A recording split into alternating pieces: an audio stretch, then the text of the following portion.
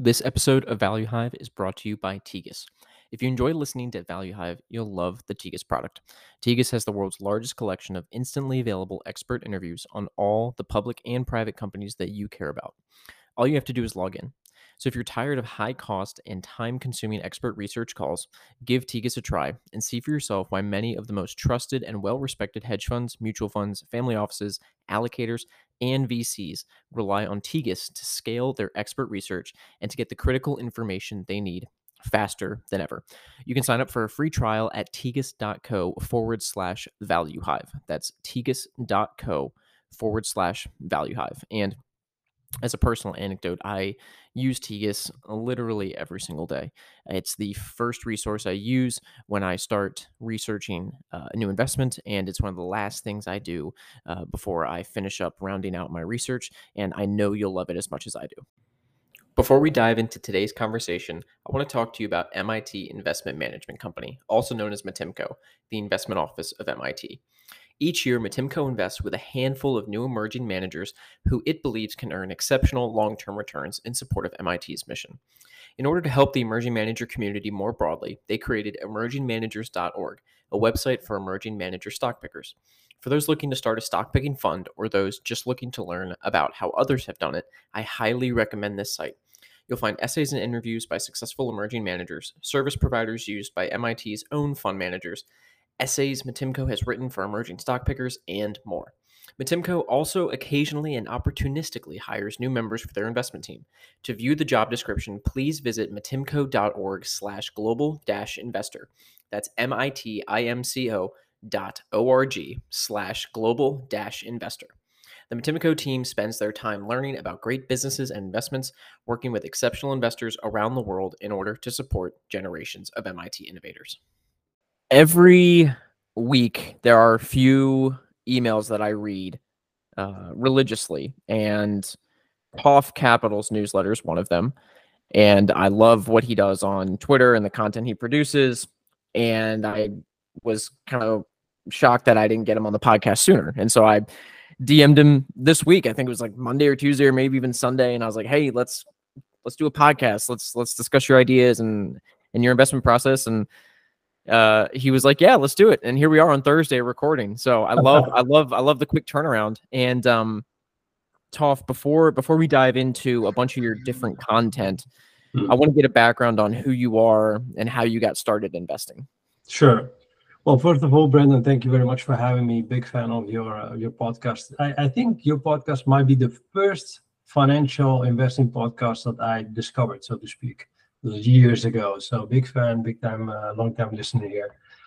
Yeah, how did I start? So always interested in investing. Always interested in what these since I was little, what these stock prices meant. But it took me quite some time to move into the financial world. I definitely was not one of those people that bought his first stock when he was 11 and then saved everything to buy more stock. Absolutely not. It took me quite some time. At university, I went on to study physics, and after my bachelor degree, you can say I had some kind of I don't know, it was midlife crisis, maybe you can say. From I'm here, master's degree in physics. Do I like the idea? No, not really. What would I like to do? Really like to do? I mean, maybe something in finance and investment. So either I do it now or it's too late. That's a little bit the feeling that I had. So I did literally a U-turn, left physics, and went on to do business administration and then my master's in finance and investments. And to be honest, as of that moment, it was really also, luck. I think luck was a very big component because my first job out of university was at a Big Four corporate finance, Big Four audit and advisory firm on the corporate finance department. And the corporate finance department was so big there that they split it in 3 different groups. You had the M&A part, which we call the PowerPoint division. Then you had the financing part, the Excel guys, really, really smart people. And then you had the valuations team. And I actually wanted to go on to the M&A part, but they asked me, okay, we have a seat for you on the valuations team. What do you think? Valuing companies, valuing assets all day. And I thought, let's try it. Why not? And it turned out one of the best decisions I ever made, maybe the best decision in my career path. Very smart people. I loved it. We did tons of valuation work, all in the private space. Obviously, lots of private companies, but also different kind of assets, weird companies as well. A lot of financial modeling, tax related, even divorces. I didn't even know that they would call in a valuation expert for in certain divorces. So really, really, really nice. Did that for about 4 years, and then I thought, okay, I have all this knowledge. I value companies, etc. I did also some valuations just for myself of publicly listed companies, but still never invested. And I thought, okay, why not apply all this knowledge to public companies? I mean, it should be a perfect fit. So I changed jobs, and again, luck. I got the opportunity to start. I saw this. Well, it's a big company in the Netherlands, and they were asking for I think it was some analyst officially. And I thought, okay, let's try, apply, and maybe they're going to give me a sector or whatever. And I got the job, and it was very interesting because the first day I came in, and they showed me, okay, this is your seat, this is your colleague you've met, this is the fund, this is Bloomberg, go manage the fund. I said, what do you mean, go manage the fund? I mean, aren't you going to give me, I don't know, a few companies first or a sector, whatever? No, this is the fund. You've met your colleague here, go manage it. And that was a little bit scary at first, but basically from day one, they made me their portfolio manager. Again, luck.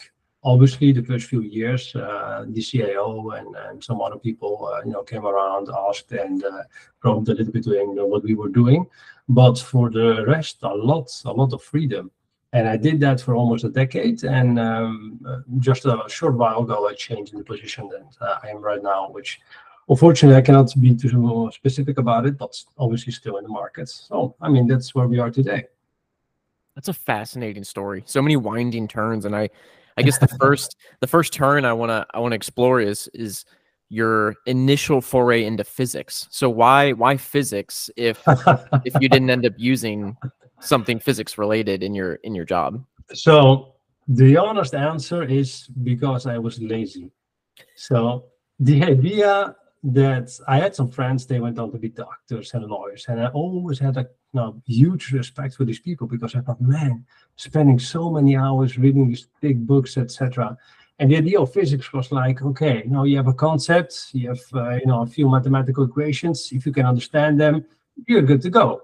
Obviously, it's not that easy, but it's, for me, it was way easier than to say, okay, go pick up a book and become a lawyer. That would have been, I would never have been able to do that. So the honest answer is because I was lazy. When I was lazy in college, I didn't go to class, and I just went to the gym instead and read books. So your definition of lazy is going into physics makes me feel pretty worthless. So you go from graduating, you were studying physics. You said, I want to do this investing finance thing. You get thrown into this valuation team, department, whatever you want to call it. How did you get up to speed so quickly? How did you go from knowing nothing to being one of the experts on this valuation team and valuing private companies, divorces, public companies, all of that? Yeah. So again, I mean, it was one part is luck, because obviously if you do your master's finance and investment, you do a little bit of valuation, but you don't do that much. You definitely not become an expert. Well, lucky in a few reasons. So it was a very good time to start. So they were looking for it. The market was really interesting, and there was lots of valuation work. So they were looking for a lot of people. And I started just to read a lot, everything about the classics, McKinsey books, Damodaran has a ton out there, and I just studied everything. And then when I got the job, I remember the partner saying, I mean, dude, I think you're a smart guy. You don't know anything. So what we're going to do is, this is Rob. It's not his real name, but this is Rob. You're going to sit next to Rob for 4 months, and he's going to teach you everything that he knows. And that's exactly what he did. It turned out that Rob was a very, very smart guy, and also, in my opinion, very talented investor. Because, I mean, investing is, you can learn the basics. Everybody can learn valuation, but then the biggest part is, the subjective part, learning to know yourself and whatever, and what fits to you. And I mean, this guy was just really, really good. I could spend days doing evaluation, and then he would look at it and say, "Yeah, doesn't make sense. Let's change it," Hmm. because he had this experience and this, say, this feel for the things. And this is something that I got and I brought directly over into the public world, because that's, I mean, from a valuation perspective and the knowledge to value companies, it was a good fit. But then again, in the public markets, it's so different than the private markets, obviously. So lots of other things are important. What mistakes did you make early on the valuations team where, let's say Rob would have pulled you aside and said, "Hey, this is where you went wrong. This is what you should have done." That you see a lot of other investors make, whether you scroll through Twitter and kind of look at their pitches, you just see like, oh, like they're just not getting it. Yeah.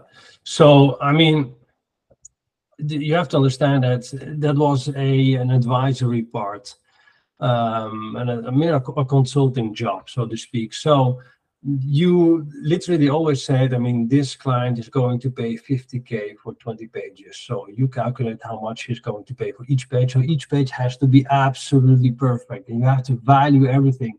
So on the balance sheet, even the smallest immaterial thing, you had to have an opinion on, understand it, etc. And this is something that, well, I'm not saying it's useless on the private market, but yeah, I mean, you don't value. It's about materiality, right? Yeah. And the first thing I learned is to get away from I came from physics, right? So it was okay. To give an example, this is the YAK formula, right?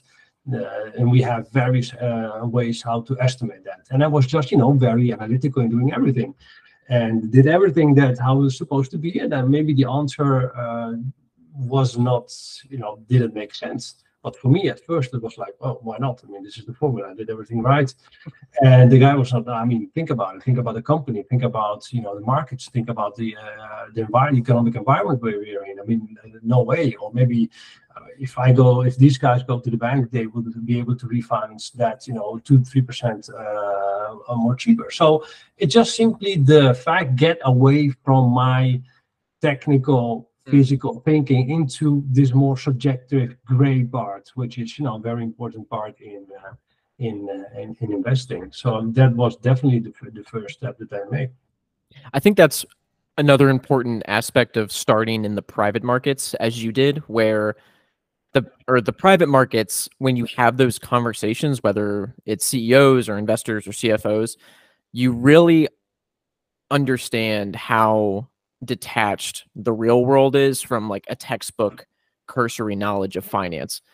And Yeah. your example is perfect, like weighted average cost of capital, right? No one goes into a meeting in a private business and they're like, "Oh, what's my WACC?" It's hey, like what can I refinance my debt at? Or hey, what is the bank telling me they can lend to me at? Like there's Exactly. your WACC. And like that's it. You don't need a formula, you don't need beta, you don't need risk adjusted beta. You just go and you see what people are willing to lend you money at, and then like that's your formula. You don't need Exactly. the fancy math.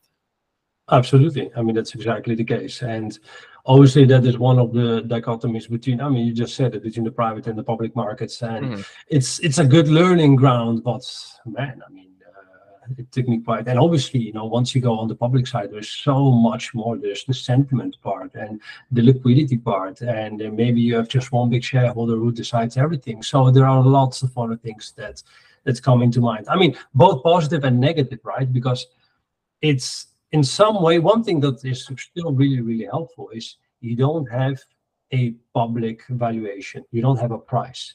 And the moment you see a price, I mean, everybody has it. I have it. You probably have it as well. It's you anchor it to the price, or maybe the price, starts telling you a story. The charts, starts telling you a story, or you make up a narrative of why this and that happened. Which is, it's a form of bias, and everyone has it, but you don't have that in the private markets. No. And we mentioned, and we're probably going to discuss this later, but ADF Group, which is a company you wrote up, Yeah, I was saying right before we hit record, I'm like, man, I look at the chart and it pisses me off because I didn't get in. I didn't even look when this thing was a lot lower. And that's a form of price anchoring where you just exactly. look at past price history and you think, oh, like I'm too late. I missed out. By But the in a way, private business, there is no kind of stock chart for the value of a company.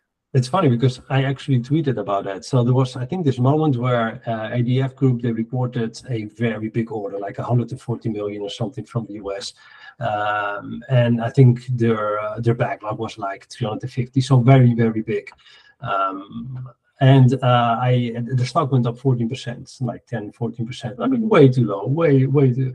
And I tweeted, I mean, if you see this chart, it was already going vertical. I said, I mean, be careful because you look at this chart and the first thing, that your mind tells you is, oh, it's too late. Yep. Oh, I missed it.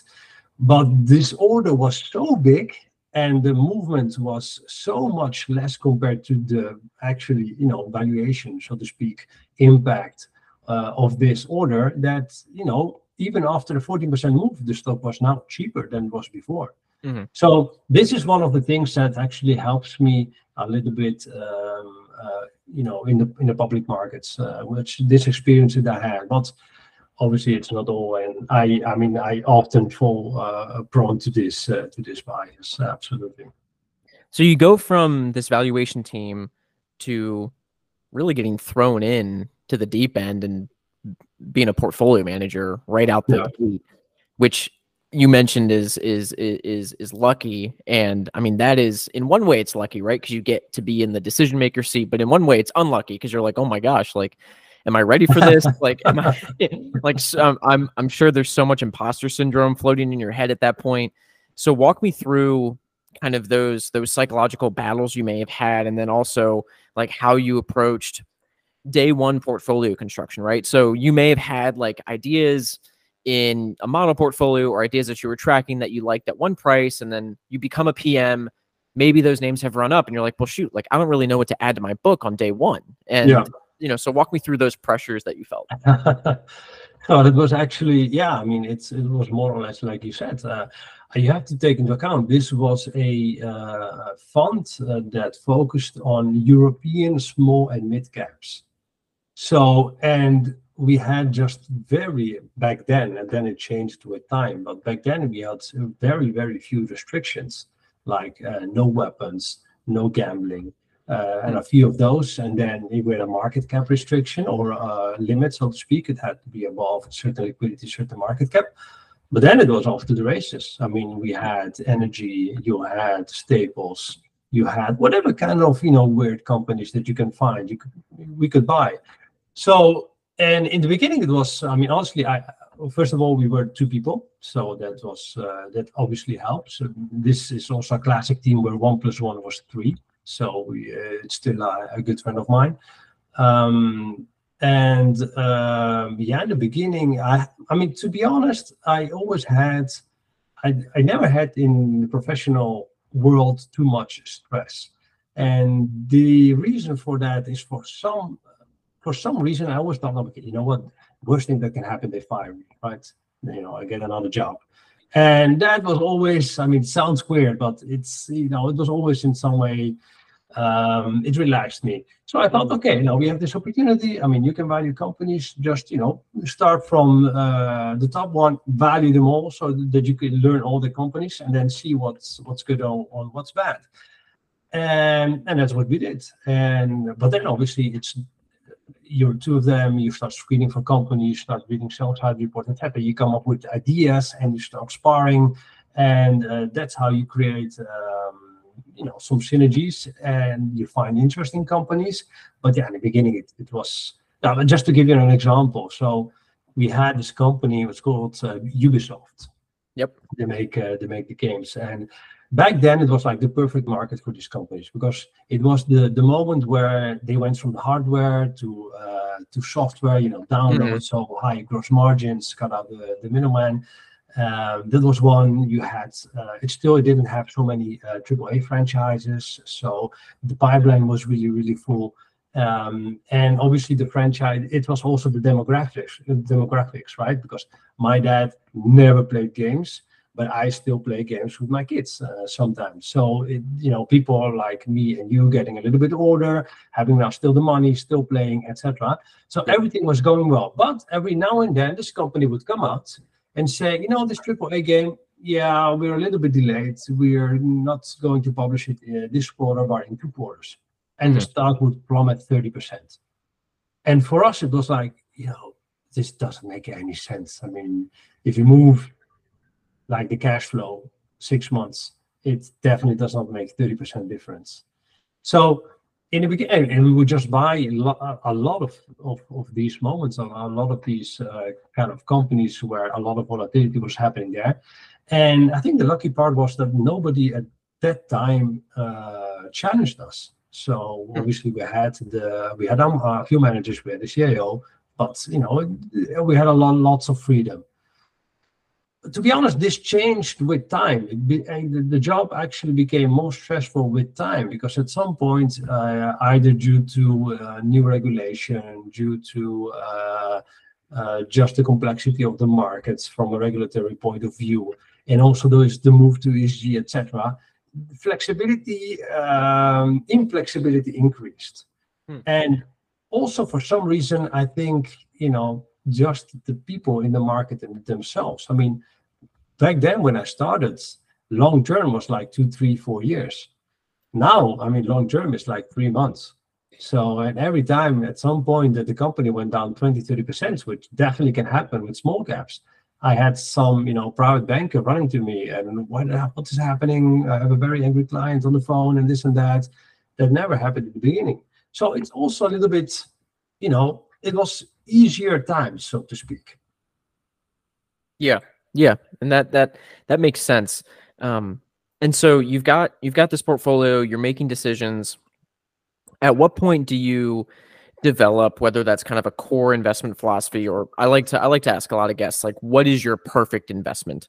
If you could construct some sort of opportunity, and that doesn't have to be, it's got to be in one industry, but maybe the characteristics that you look for in an ideal setup, that you kind of honed and crafted over the years managing that portfolio. Yeah. So I have to, put a little disclaimer on this answer because I'm going to give you an answer, but if I look in practice, particularly in, with my personal funds and personal accounts, what did I buy? Honestly, a lot of crap, a lot of roadkill. There you For go. some reason, I tend to, I see roadkill and I tend to run towards it. I like it. But I mean, in theory, it's actually really simple. It's a company where I see both earnings and valuation, let's say multiple, both earnings and multiple growth. That's it. If there's a company where I can see, okay, over the next 4, 5, 6 years, this company can really grow earnings and it's still cheap, from a multiple valuation perspective, then I'm interested. So that's basically it. And I obligate myself, to be honest, to put, if I look at my personal account, to put a big part of it in these types of investments. Otherwise, because I'm very attractive to, like I said, roadkill, where, stuff. I mean, one thing that I learned pretty early on is that, everyone can value companies when times are good and when everything goes right. But the moment something bad happens, then I mean, that's when you also talking to other fund managers, talking to other people. That's when you see a lot of volatility also in the opinions and in evaluation. I mean, obviously, it's nothing new, right? I mean, we know that for us, it's another bias, right? Losing 10 weighs way more than gaining 10. And that's, when something really bad happens, that's when, the valuations and the opinions and the volatility tends to go, all kinds of directions. And there are good opportunities. So I'm always on the lookout for such moments where there's a company, something bad happens, or it's a really crappy company maybe, but not that crappy. So where the valuation tells you, it's basically an option. Mm-hmm. Yeah. I don't know if this answers. I No, went it a answers. little Yeah, bit. I mean, it answers it because it's simple. It's you try to find ideas where at the price that you're finding them, you believe that there's both upside on an earnings cash flow basis and then a re-rating at some point, kind of like the twin engine Yeah, of I growth. mean, Where you're getting, obviously, that's an ideal. If you then go to, I mean, obviously you tend to go to the small and the micro caps a lot, but yeah, managing also a mid cap fund, there are plenty of opportunities also in the mid cap space. I mean, I wrote about Barco, I wrote about the specialty chemical sectors where I'm doing a write-up, doing some work on Azelis. We can talk about both of them if you want later on. These are multi-billion companies, 2, 3, 4, 5 billion market cap companies, and still at this moment, because I mean, because the markets are bad, and again, if markets are bad and maybe the earnings are not going fully in the right direction, people start with this narrative why it can be bad for longer and this and that. Well, my experience is, it's a difficult moment. Like every company has a difficult moment, and multiples go down, and I can see multiples going up in a few years with earnings as well. And there you go. There you can still have both in a multi-billion euro company. I was talking to a friend of mine who runs a fund, and we were discussing idea generation and being frustrated with not finding like really asymmetric actionable ideas. And he mentioned, it's something that's obvious, but he was like, Brandon, like the best ideas usually come around when something's troubled, or there's a situation where the company takes a downturn, and it's not a structural, it's not structural, but it happens, and the company finds a way to kind of fix it and change it and improve. And when you kind of realize that, like for me, it took, it takes like multiple successions of something before I really understand and kind of internally develop that, where it's like, yeah, you're only going to find these great bargains when something's wrong. And Yeah, then when something's wrong, that's when the most amount of people are going to tell you to stay away and hey, like this thing's trash. So it's that weird dichotomy where exactly. the best ideas are found when there's the most, kind of tumult, basically. I mean, let me give you an example of that. I have a friend of mine, and I'm so jealous about this guy because he started investing when he was, 15, 16, Hmm. 17 years old, and he has done it for more than 2 decades now, etc. And he has a very, very good track record. But I think he spends like maybe 10 hours each 3 months on investing.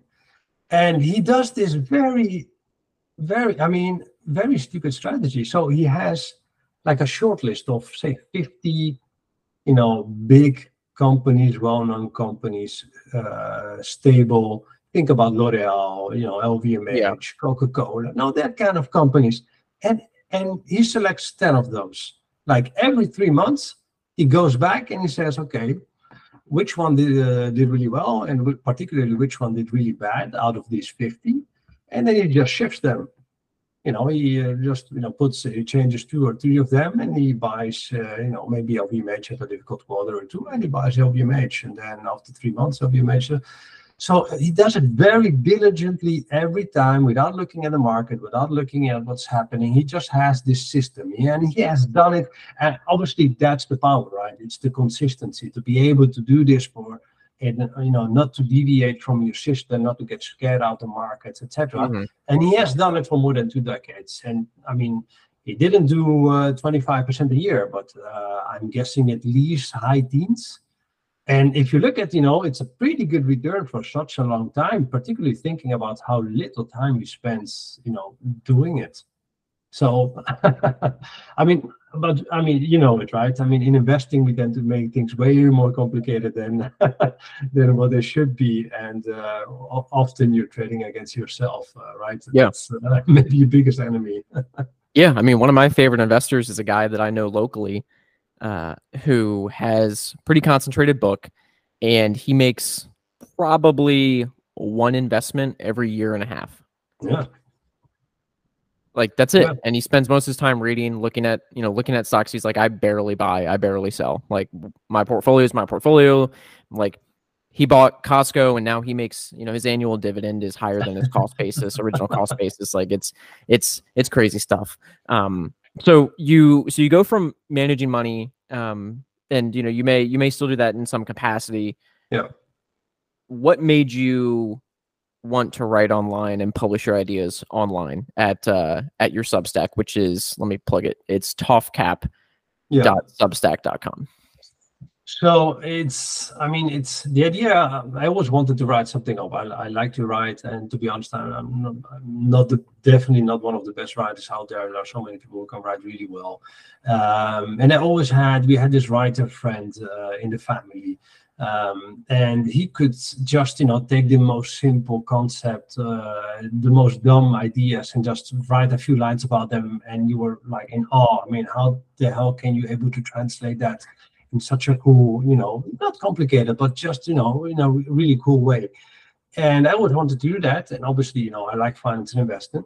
And then it was, I think, in 2020 when COVID broke. And for me, it was, an interesting time.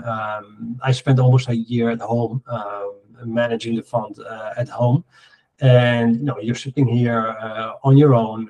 It's nice to do video calls, but it's at that point, by the way, I was doing this on my own, so managing the fund on my own, and it was, I liked it. But at some point you thought, okay, let's just see if we can just get some more pushback from ideas that I have, or maybe just start writing up. So it wasn't really something tangible, to be honest. And I had the time, and the fund structure also changed a lot. So I was, to be honest, not super happy where the fund was going. Still great performance though, but I was already in my head with, okay, maybe it's time to find something else. Right. And then I started to write online, to write a Toff Cap, and basically I wrote about what I was buying privately. And back then, again, it's going to watch the crap and and the roadkill. I think it was SPACs. I wrote a lot about SPACs back then, because I've been looking at SPACs for 5-6 years, and then the SPAC hype came. There was just plenty of opportunities. So I wrote about that, and then at some point I thought, okay, if I'm going to do this and people are reading this, maybe look at some more serious companies, and some companies that might create really value for other people, because we can have two bad investments, two crappy companies, and maybe I can make money out of it, but someone else doesn't. And if I write it up, maybe sounds interesting, but maybe the other person doesn't know what he or she is doing. So I felt kind of like, okay, maybe let's move to more mature companies, more companies where people can buy, even later on. Got it. No, that makes sense. And just going through your Substack, like you've got this thing called the Monday Monitor, which it's one of the most every Monday I look forward to reading it, just because it's a great high level idea generator. And so what was the impetus behind starting this Monday Monitor, and how did you kind of craft this, what looks kind of like a weekly research process, just that you do internally that you're now sharing? Yeah, so it's exactly that. So writing up investments, it's always nice, but it's what we said before, right? It can be something that's good for me, but maybe you read it and said, yeah, you know what, I don't think it's that nice, etc. And I thought, okay, I'm putting this out, getting lots of questions, etc. But how can I maybe help other people? Because that's the trouble that I had back when I was maybe in my late teens, early 20s, where I really wanted to invest, but I had no idea how, no idea where to find good ideas. And I have a big family, but nobody here was in the finance and investment world. So it was really, it was so way off, like on the other side of the ocean. So I had no idea. And I thought, okay, you know what? I'm looking at the public markets every day. Every day I find interesting stuff. Why? And I have, I have short lists, watch lists. Why don't I just publish my watch list? Which 3, 4, 5, 6 really interesting companies did I find this week? And particularly on the event-driven side, I always, tend to look at investments where you can make quite a good return in a really short time, particularly with a defined catalyst. And I have lots of those. By the way, it's also crowdsourced. So if you read on Toff, sometimes I talk about we. And the reason, because now what we is because there are now 2, 3, 4 other funds managers that also read it and come up with ideas on their own, and they sometimes share it. So that's why you see maybe in a week I have like 15 new event-driven ideas. That's I Yep. mean it's not that I come up with 15 new ideas by myself every week. It's fortunately I have other people who like what I would do, and they share their ideas. So and to be honest, I think that creates more value than the write-up. I mean, the write-up is more for myself, so that I have on paper or what's at least the idea, and if someone else is interested, sure, then they can reach out to me. But to be honest, I think the TopCap Monitor, Monday Monitor is more valuable for that sense. And you also write industry primers and sector primers, and one of those that I want to discuss here is the specialty chemicals industry. Yeah. And so if we start kind of at the top, right? Because I'm always fascinated in how people go from 0 to 1 in industries that they don't know before, and then like what they do to get up to speed. And so walk me through how you tackled that industry in particular. Like, what did you read? What did you listen to? How did you develop that knowledge base?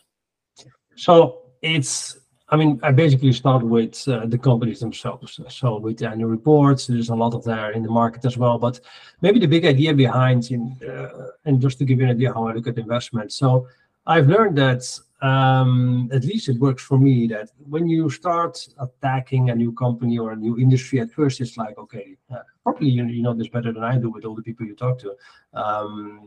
It's like blank. You have no idea. And then as you read, you start to form an idea. And then when you know it really well, it basically always boils down to 2, 3, 4 major teams, KPIs, or whatever. And this is my experience, at least for every industry and for every company. So, and basically the idea is I read so much about a certain topic and a certain company until I can distill the investment case or the industry in 2 or 3 big teams or big tailwinds or big KPIs for a certain company. So that's the way, at least, how to do it. And then obviously talk to a lot of people. So I am fortunate enough that I know in investment worlds a lot of people, both on the buy side and the sell side. And there's always someone who looked at the company before, or who maybe is invested, or maybe who sold it because he thought it was crap or whatever. So, just talking to a lot of people always helps. And obviously reading a lot. I mean, that's number one rule in investing, is to read a lot. So what did you find interesting about the specialty chemicals industry? Is it actionable now? And if so, where are you finding? Yeah. So, I mean, to be specific, it's a specialty chemicals distribution industry. So it's on the distributors. And I named it, I know that the name is a little bit, sleep-inducing, specialty chemical distribution. But to me, it's, I think, maybe one of, well, maybe I'm not saying in the most interesting industry out there, but if you would ask me, Toff Cap, if you would buy a few companies and hold them for like 10, 20 years, which one would they be? To be honest, maybe the 2 specialty chemical distributors here. And the reason I find it so interesting is, so one, it's a very, very young industry. And I think many people that they look at this company, this industry, they think it's bigger. They tend to connect it and put it all in one bucket with the specialty chemical producers or with the producers. But I'm not saying it's completely different, but these guys don't produce anything. It's basically a platform. And the tailwinds are so big and so strong that I can see them easily grow for another 10 to 20 years easily. So you have we can go into detail. There are a few very big tailwinds, and the market is so small. I mean, there are just at this moment two pure play specialty chemical distributor companies out there. There are other companies like, I mean, Univar just got bought out, and we have Brenntag, a German company, who also does the distribution of commodity chemicals. But if you look at like the specialty chemicals, there are just two pure play players out there, at least investable and big enough. So that's, I mean, quite amazing if you look at how, you know, big and fast this industry could be. So what does a specialty chemical distributor do specifically? Like, I know that they're kind of, you know, the platform, you know, that obviously distributes Yeah. a product, but walk me through, like, because the way I'm thinking about it is like I'm familiar with one distributor, Ferguson, in the Mhm. HVAC plumbing business, Yeah. and so I'm just kind of using that as my base model for understanding this industry. So, like, let's take a company like you mentioned. Let me see which one you mentioned. Jeff, either Um, Azelis or IMCD. yeah, IMCD. Yeah. So walk Yeah. me through that company. So IMCD and basically they're more or less the same. So in you know, in a few years time there should be any difference in my opinion between an Azelis and IMCD. I tend to now to I lean towards Azelis because it's cheaper for a few reasons. But IMCD is, you know, it's the first who went public, the one who has the longest track record, and basically, again, they distribute specialty chemicals. And these things are also called performance chemicals. And they generally are, without making it too complex, they are very important part of the final product. So it's a very small ingredient. And it can be, you know, used in shampoos or in medicines, in construction chemicals. It can additive, a pigment, a food ingredient, a flavor ingredient, an active ingredient, whatever. It's something really small that's really important for the end product. And the volumes tend to be really, really low. So if you are a manufacturer of a shampoo and you buy certain specialty chemicals, you tend to buy them in really, really low volume. But they are really important. And there are just so many out there, and that's one of the reasons also why this industry is so interesting, is because the complexity is increasing. So if you think about well, maybe let's just take shampoo as an example. If you look at maybe how many types of shampoos there are for each, you know, different person, different kind of hair, etc., then, and if you compare it with 20 years ago, it's now much more than what it used to be. And that's for basically everything. That could be on the industrial sides, for sealants, adhesives, but that's on the personal care side of stuff, thing on food stuff. So if you want to make something taste better or more efficient or more healthy, you need some kind of specialty chemical. So it's a market that is growing in complexity. As we know more, as technology improves, we can make stuff better. So that's one part. And the second part is also from a global perspective. We are very much maybe advanced in the Western world, but we have big parts of Asia, big parts of Africa, big parts of Latin America, where still a lot of you know, efficiency can be done. A lot of innovation, where still many things have to come onto the markets there as well. And it's a global market in that sense. And the fact that these are low volumes, you don't tend to transport them really often. So production is often very local, and transport is not much. So that's, I mean, if you're a bigger producer, that generally is a headache for you, because you tend then, I mean, you need, I don't know, 10 different types of specialty chemicals just to normalize it. And you maybe have to go to 5, 6, 7, 8 different producers, which is called principal, to buy them. So at some point, I don't know, 25 years ago, IMCD was one of the first. They said, you know what, why don't we just be the middleman? Why don't we just buy a lot of specialty chemicals from the producers? It could be like the BASF, the Givaudan, you know, the usual suspects.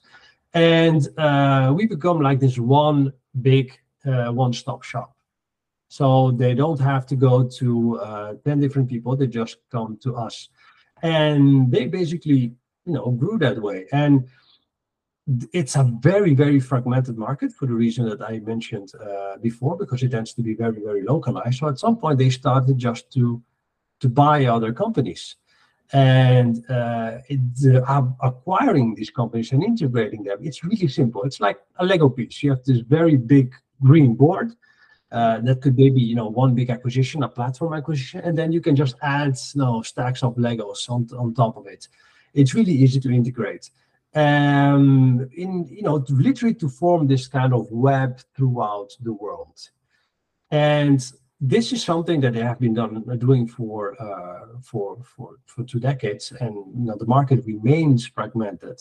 So, I mean, bottom line, you have an industry that is growing like GDP plus 1-2%. So that's one. It's not, specialty chemicals are growing a little bit faster than GDP. You have more complexity in the final products, but also regionally, because everyone uses more specialty chemicals as time passes by. So demand increases in that sense.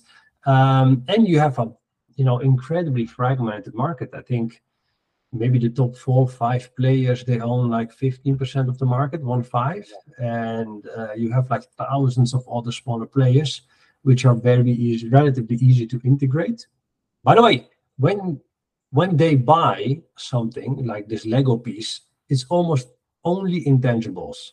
So because what do you buy? They buy basically the network, the salespeople, and very important, you buy the relationship with the principal, which is like, say, the Basef and the Givaudan, because it tends to be exclusive. So you buy this relationship, and you tend to have a contract with a Givaudan, for example, for a specific period, for a specific product in a specific region, and you're exclusive. You're the only one who can sell that product, Givaudan product, onto that market for a certain period. So you're basically locked in, and that's maybe the number one reason that they buy. So I was looking through that write-up, and in terms of valuation, it looks like they trade at 10 to 12 times EBITDA.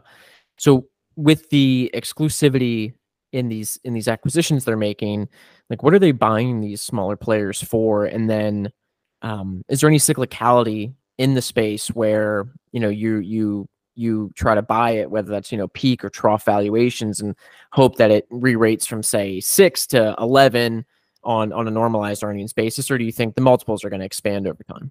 Yeah, that's a very good question. Maybe let me just tackle the last one first, because it's also the reason why the opportunity is so interesting today. So, obviously they're exposed to especially chemicals. So if the producers, it's obviously the chemical producers, it's a cyclical space, and we see it right now. The entire space is particularly on the industrial part, because you tend to split the market in two. Like, you have the industrial side, and you have the life sciences part. At least that's how these guys are doing. Particularly the industrial part is doing really badly, and you can see it in the price of many chemical producers. So if the producers are, the volatility, the amplitude, so to speak, in their earnings is really big. It's also in the case of the distributors, but much, much, much less. And the reason is simply because, one, these products are, important. So you still need lots of specialty chemicals to make your product. And obviously the diversification, both from a product perspective, but the geographical perspective. But it tends to go down. And at this point, today, we are after a few very, very good years due to COVID, where these guys grew, insanely. I'm looking at, what is it? I'm looking at Azelis right now, and they doubled basically EBITDA in 2 years' time, thanks to COVID. They went from, I think, like 260 to 70 million to more than 5.5 billion in EBITDA in a few years' time. And now we are, we are normalizing a bit. And the big question now in the industry, and that's what creates the opportunity, how much do they normalize? So how much, what is a normal kind of earnings? And we can go into that as well. So that's your value. So obviously still some form of cyclicality. But to be honest, organically, they are declining, but they will still grow on an EBITDA year on year. So that gives you a little bit of idea of what's, the strength of these businesses. If you can say that you are in a down cycle, but you can still be able to grow year on year on an operational earnings, that's quite good. And that has to do obviously with those acquisitions that they do. Acquisitions, you have to think about two things. One is the platform acquisitions, which is, okay, we want to attack South America. We need one bigger producer there, which, has a very local knowledge, good salespeople, etc. Those tend to be a little bit more expensive. Hmm. And historically, they have been in the low teens EV/EBITDA. And all the and that fluctuated a little bit, higher, a little bit less, dependent on the period and on the cycle. And all those add-ons, they tend to be between the 5 and 10 times EBITDA. But the synergies, it's you have to think about it. So you gain basically an entrance into a specific product, but Yep. that salesperson can then sell many other products as well. And that's one of the synergies that you create. And maybe two things that are also important to in this industry. So this, it's basically a sales, a sales team. So the staff, the salespeople are really important here. And one big difference between, say, a producer is that these guys tend to have to know the product. And they have to be, it takes like 3 to 6 months to train the salespeople to sell a specialty company, because they have to know a lot. And the reason is that many times the end client does not know what they want, or maybe they know what they want, but they don't know how many different solutions there are out there. So that's why companies like Azelis of IMCD have many labs, laboratories. They have like 60, 70, 80 labs where they Wow. continuously test how to improve a specific end product. What if we substitute this specialty chemical with this other cheaper specialty chemicals? What if we invent something new? And the salespeople has to bring this knowledge to the end clients, or at least, or bring the end clients to the company to tell them, okay, you know what, we have this lab, we can maybe work out a new solution for you. So the value add component is also really interesting and really important here. And that's also a really big important piece of the thing that you buy, of the company that you buy. Yeah, no, I think the space is very fascinating, and I like uh, the object of exclusivity and kind of buying territories, and once you're in, you're in. And yeah, it seems like a really interesting space, and I've got it printed out, so I'm going to read it here soon in its entirety. But are there any other industries or kind of subsectors that are on your radar that you're looking to research? Like, I know that we've got a couple individual equities that we're going to kind of discuss as we end the podcast, but any bigger industries out there that you want to do, one of these deep dives on? So there's one industry that is actually one of the two companies that I'm doing some work now. So I'm doing some work on Azelis. So you will probably see a write-up on that one soon. But another one is a Polish company called InPost. And these guys, they make automated parcel lockers, automated parcel machines. It's one of those lockers you see outside, and the package gets delivered there. You get a message on your app, etc. And this is one of these things where I thought at first, for a long time, I thought, oh man, this will never work. I mean, people have to go Yeah. outside. We are used to get, our packages at home. But then they had they expanded a lot in Poland, because it's, a Polish company. And they basically converted, a big part of Poland into going from to-door to using parcel locker machines. And now they're doing the same thing in France, which is a different kind of market, because people there go more outside to pick up a package. And in the UK as well, where apparently they have, a luxury problem. Capacity demand was so high that they didn't have the capacity for it. So it's one of those markets where, and I have spoken throughout the years with a lot of these legacy postal operators. And many of them are, monopolies, or almost monopolies in every country. You have like La Poste in France, obviously. You have like PostNL in the Netherlands, bpost in Belgium. You have Royal Mail, whatever. And they tend to be really, really sleepy. They tend to be, don't see this as a threat at all.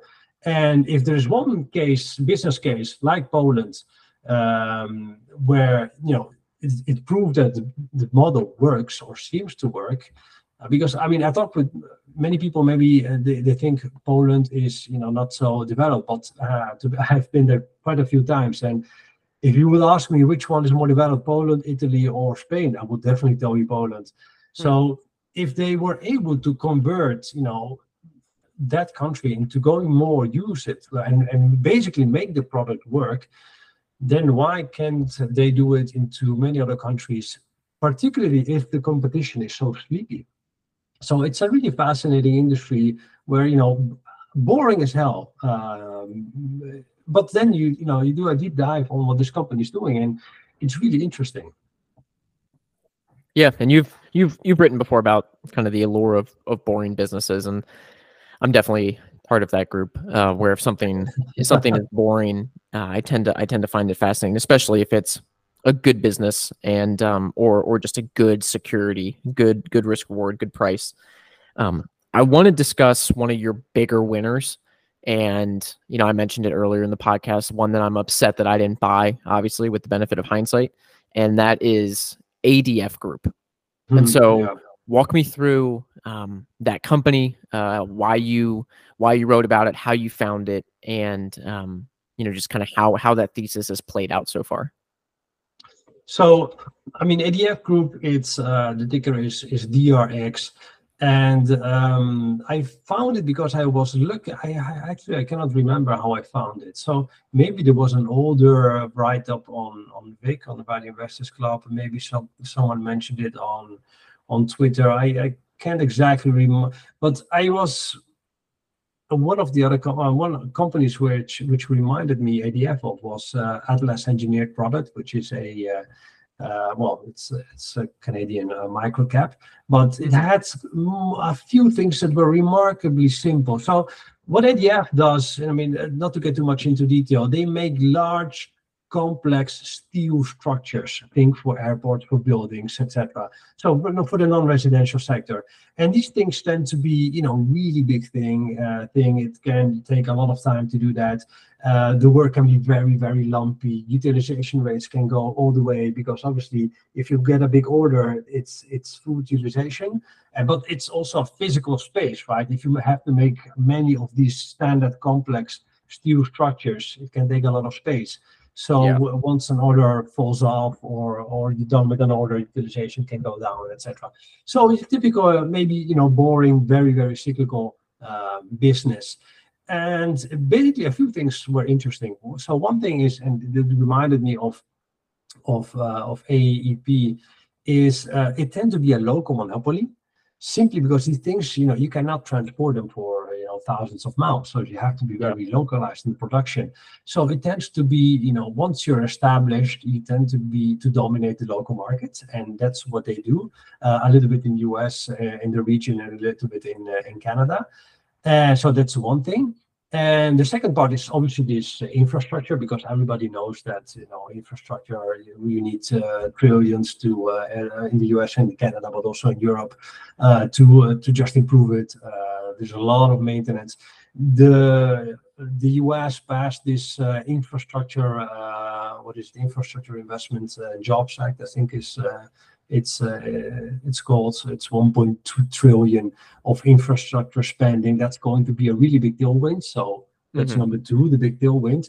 And the third thing is they invested for, I think it costed them 30 million, if I remember correctly, an automated a robotic line. So they invested in efficiency over the past 2-3 years to build this robotic line where they can handle maybe less complex, lower margin stuff.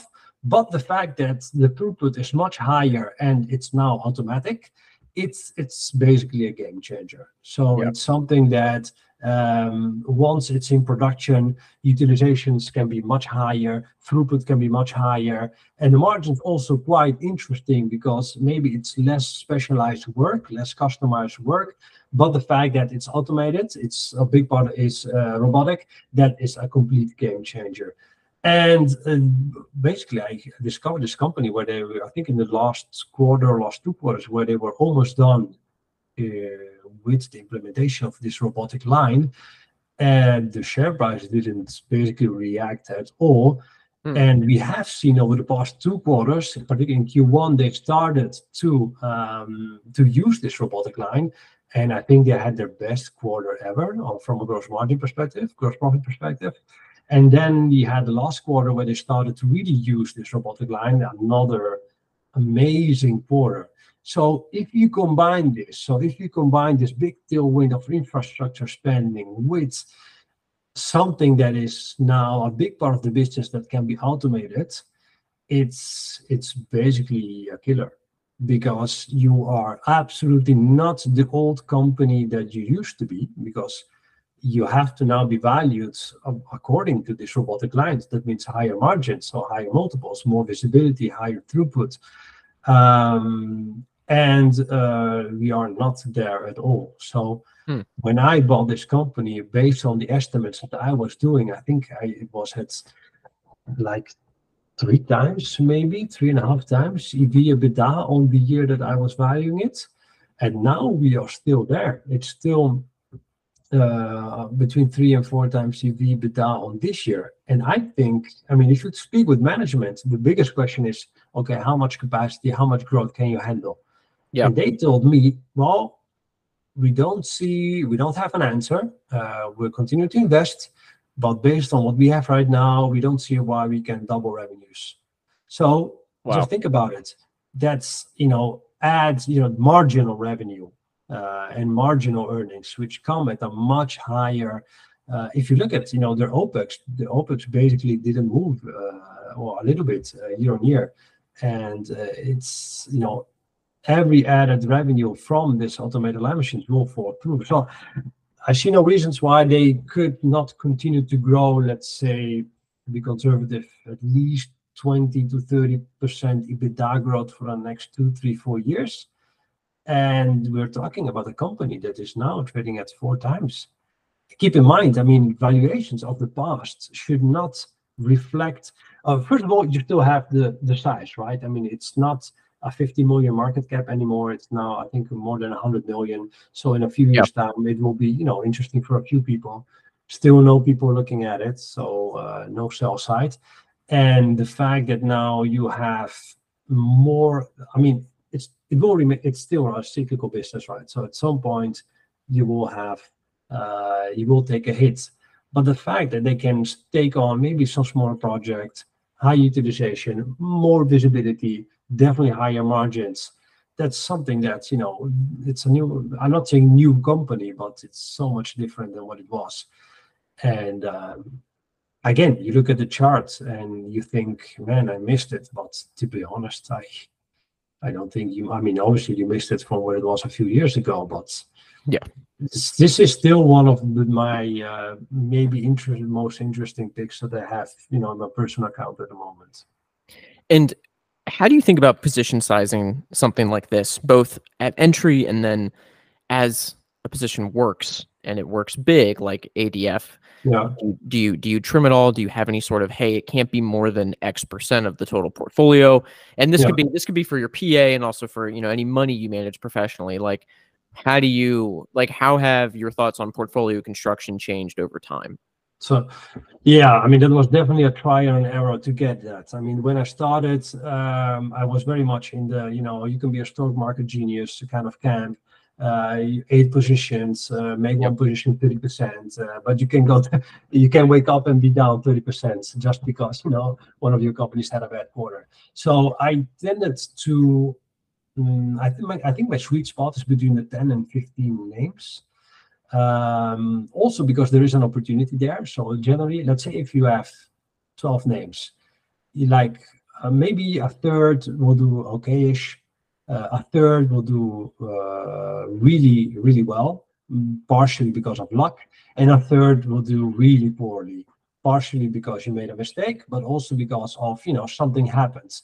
That something happened is, I have discovered, really interesting for me. So if we are, if we look down 1 and 2 years, and there's a company who did really bad, but still fundamentally the story is still there. The idea that you can just recycle some cash from one of these big winners into one of these companies, it's really interesting. And I tend to have more of these opportunities when I have 10 to 15 names instead to instead of maybe high single digit kind of names. So that's one reason. Then position sizing. I mean, obviously different if I invest for a client or if I invest for a personal account. I tend to, for me, like 15% tends to be the max Okay. if I buy something. But then something weird happens with me. So let's say I buy something and it's 10%. If it goes down, up really quickly, like 30, 40, 50%, even if it has multi-bagger potential, I have to sell a little bit. I don't know why. It makes me sleep better. So let's say I have a 10% position, it goes to 13%, I sell 3%, go back to 10%. Even if it does like 30% up. But the weird thing is, if it then doubles, I'm perfectly fine with it. So once I sold a little bit of that early on, I tend to let them ride as much as I can. And when I sell, that's also something curious. I almost never sell at fair value. Almost never. I am almost always earlier. I mean, and the reason is very simple. So at the moment where, let's say an ADF should triple in 2 years, right?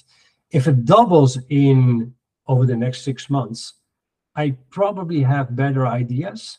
Even if it can still, let's say, double in a two-year time frame, maybe I have better ideas. So I tend to, look at that. So not only from a how much and what's the money multiple I can make, but also in timing. And obviously, this very weird thing that I have to sell a little bit. But once I've sold a little bit, it can go on for, 30%. I don't care. Mm-hmm. So you're basically saying, like, hey, if a stock doubles, like something like ADF, where you kind of redo your math and see, okay, like what's the upside and downside, and if it's still at or above my threshold, or if it's not the lowest risk reward in my book, then I keep it. If there's something better, then I'll just sell the rest of it and put that into something that's got a higher risk reward. Exactly. Got Absolutely. it. Okay. And the last idea that I want to discuss is one of the more fun ones, mostly because it's a kind of interesting, off the beaten path name. And it's run by one of my friends, Harris Kupperman. And so disclosure, I don't own any of these names that we've discussed. So this obviously isn't investment advice. So I don't own Mongolia Growth Company. That could change, but as of this recording, I don't own it. And so, do your own due diligence. It's definitely illiquid. I think it's OTC markets, and it's an interesting little play. So walk us through kind of this little. I would say it's kind of a special situation type idea. Yeah, it's a weird one. This is one that I have. I mean, I've been following Harris Kupperman for, I'm not saying almost a decade now, but back when he still had like 20 people on Twitter, and his blog were about traveling, etc. And so, I mean, for the people who don't know him, there is this fund manager. It's called Harris Kupperman. He's very active on Twitter. I think the handle is hcuppy @hcuppy. And he runs Praetorian Capital, and he has done over the past 4 or 5 years, really a good job. He's, I tend to think about him as like an old school hedge fund manager. Like the hedging has nothing to do with it. It's pure, if I see something interesting, I go in big with conviction, or I don't do anything. And I always liked about that because he came up with so many interesting ideas. And at some point I discovered that he was also the CEO of this company, Mongolia Growth Group. So the name was like astonishing, like really copy style. So apparently, in the past, Copy was fascinated about Mongolia, and he went there to invest, and he set up this company, Mongolia Growth Group, to invest in basically the Mongolian economy. Which at the time, I can't remember when it was doing really, really well. One of the fastest growing economies in Asia. Laws and regulations were being relaxed outside. It started to accept outside investments, etc. So everything looks good. And at some point, so he bought a bunch of real estate there, And at some point, things turned around. I don't remember why. Probably, a new political party, new political regime came in, etc. And basically, it threw Mongolia in a years long. I don't know, it's recession, but at least a bad period, bad economic period. And he, I think, got stuck with a lot of this real estate. And at some point, he started to sell stuff down, so Mhm. sell real estate, and to reinvest the money he made or he got from his asset portfolio, real estate portfolio, into public markets entities, public market securities. And since 2019, he did quite a good job. I think if you look at the balance sheet, marketable securities, they were like 3-4 million, I'm talking Canadian dollars here, back in 2019, and they grew to more than 30 million as of Q2 of last year. And if you followed copy a little bit, so it's a big part of the portfolio. So one part which was interesting is this idea that, okay, he's still liquidating, and he tweeted, something. There was a bit on the remaining real estate portfolio some time ago. I think it was 2022, did not go through. So he's still actively looking to sell it down. He tweeted something, he likes to tweet about food, and he tweeted something about food in Mongolia. So I thought, okay, he's in Mongolia. I mean, probably has to do something with the Mongolia Growth Group, maybe a new deal. I have no idea. This is just me purely Yeah. speculating. But something is going on. He's not there, vacation, at least from what I understand. So that's part. So and the thing was trading. So trading at a discount to NAV. And another interesting, so that's one thing. Another interesting part is if you follow copy a little bit, you know that he loves, at this point, he loves uranium, he Oh loves yeah. oil a lot. And there is a split of the marketable securities. He gives a split, and we know exactly, at least the top 4, top 5 position, what they are. And it's basically 75% is either energy related, energy services, oil futures, coals, or uranium. It's a big part is uranium. I think 30% is uranium. Well, you probably know it really well that uranium and oil over the past, 2-3 months have done really, really well. Yep. So I was looking at Mongolia Growth Corp and I thought, oh man, this thing is still trading at like 15% discount. But if I look at like the top 75% of 75% of its marketable security portfolio, it's stuff that either doubled or maybe did 40% or 50%, or has really, really strong tailwind. So if you do a little bit of back of the envelope calculation, you will get an NAV. I think now it's in 1.9 or something.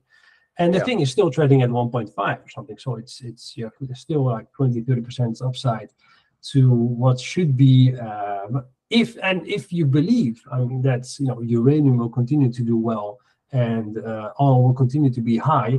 I mean, it's an interesting opportunity to buy company. You know that it's a good fund manager. You know that the guy. There's much out there about Harris Kupperman. So you have to get a feeling, obviously, about his investment style, etc. But if you like it, you can basically go and invest along with a very good manager, which I respect a lot, at a discount in a few themes which are really interesting, which I Yeah. believe as well. Yeah. No, it's a fascinating play, and we own some of the same stuff. Like I know we own Sprott in decent size, and so what attracted me to the idea is buying basically his portfolio at a discount to the NAV. Exactly. And just like getting a little bit of a leveraged play on kind of Cuppy's bets, which is pretty cool. I And mean, so and the idea, obviously, at some point with the trigger that somebody has to, also from, I think, a regulatory point of view, he has to liquidate, and he's thinking about also liquidating the portfolio. So this will continue to run until he can run it, but at some point he has to sell and give the cash back. So, and he, if, like I said, I respect the guy. If he writes about it, it's probably he will do it as well. And But again, I mean, I know you have been digging into the uranium hole. I warned you about it. If you start looking at uranium, you won't ever go back. I don't know, man. I spent basically the entire summer in copper, dragged myself out of that without losing a lot of money at all, which was nice because copper's gone nowhere but kind of sideways to down. So uranium's been a lot more fortunate for our portfolio. So we've gotten lucky there. Yeah, obviously Which is it's. nice. I mean, I think the interesting part that it's a much smaller market, right? I mean, for a long time, I think the question was, okay, how many? What's the above ground inventories there? I mean, that was the basic part. But a lot of these things you can answer by looking at the share price, by the movement itself. If you see, people buying uranium, but the price doesn't move a lot, then yeah, somewhere there is someone selling, or somewhere there is inventory. And when you see it, like, it happened in a few quarters ago when the things started to move on, less volumes, buying and purchase volumes move the price more, then, Yeah. okay, at least from my experience, something is going on. The market is getting tighter here, etc. Yeah, and going from copper to uranium, I mean, the size of the market, like you mentioned, it's Much more. crazy different. It's crazy different. Like you're looking at 25 million tons of copper supply and demand, and you're looking at thousands and thousands of miners, of producers, and then thousands and thousands of different demand and end users. And uranium is just, hey, it's like these 10 mines in these 5 locations, and they all, it's like 1 or 2 customer bases. Well, three main customer bases. It's so much simpler. It doesn't mean it's easier, but it just means it's way simpler to kind of wrap your head around. Yeah, absolutely. I agree. This has been a really fun conversation. I'm glad we had this. I'm glad I get to release this. And it's nice because this is coming right after you crossed 4,000 followers on Twitter, which, congratulations, by the way. It's been pretty sweet. It's well deserved. Your writing is very valuable for me in my process, and so I hope you keep doing it. I hope you keep sharing ideas. Like I said, that Monday Monitor is something I read every single Monday without fail. So if people want to go and learn more about you, obviously we've shouted out your Substack, but we connected on Twitter. So what's the Twitter handle? Yeah, it's at Toffcap, Toffcap. Very easy. I try to write a little bit every day about what I see. Again, I look at lots of companies, and it's just putting out ideas as well. But I mean, it has to be. I mean, it's an interesting journey. To be honest, I've been on Twitter for some time, but I never took it seriously. So I never did it seriously, and maybe that has been one of the biggest mistakes, at least in my professional career, because I mean, the amount of smart people and generous people as well. Many generous people just sharing ideas, sharing research, and also, for free. Also, this opportunity that you get to know each other online, and then you have a chat. I mean, it's amazing. I absolutely underestimated the power of Twitter. So yeah, definitely will continue to be on there. And I mean, if you have any questions, anyone out there want to talk about one of the investments, just DM me. I'm always open for a conversation. Awesome. And then the last question I ask every guest in our conversation is, if you could have dinner with one person from the past or the present, who would it be and why? Yeah. Yeah, I mean, many different kinds. To be honest, nothing to do with investment. I think it will be Jimi Hendrix. Jimi Hendrix. I don't think we've had it as an answer. That's sweet, though. Yeah, I like that. I still play a little bit of guitar, but I played tons of guitar back when I still had hair. And I mean, it's definitely one of the most interesting characters out there. Yeah, you can see my guitar in the background there. I don't know if you can see it. It's a little Absolutely. acoustic. Yeah, I love it. Yeah, little acoustic, Spanish style, nylon strings. I love it. I love playing the guitar. So it's a fun little outlet. Well, Toff, thanks so much for doing this, man. I'm excited to release it. I think people are going to really enjoy this, and best of luck the rest of the year, and best of luck growing your Substack, and we'll do this again when you're at 8,000 plus followers, and we'll have a great time. Fantastic. Thank you. Thank you, Brandon. Today's episode is also brought to you by Marhelm Data. Marhelm is an information service for investors to find real value in an overvalued market. With a focus on shipping and commodities, Marhelm helps you stay on the pulse of global trade, track global sentiment, and identify compelling global investment opportunities. Value Hive listeners can get 20% off a Marhelm data subscription by using the code VALUE at checkout. That's VALUE at checkout. Head on over to marhelm.com, MARHELM.com to get your discount today. This episode is brought to you by Ticker. Ticker.com is focused on bringing institutional level investment research to you, the individual investor. Ticker.com is powered by S&P Global Capital IQ and has coverage of over 50,000 stocks globally with financial data, estimates, valuation metrics, ownership percentages, transcript filings, news, and more. Value Hive listeners can join Ticker's free beta trial today at ticker.com/hive. That's TIKR.com/hive.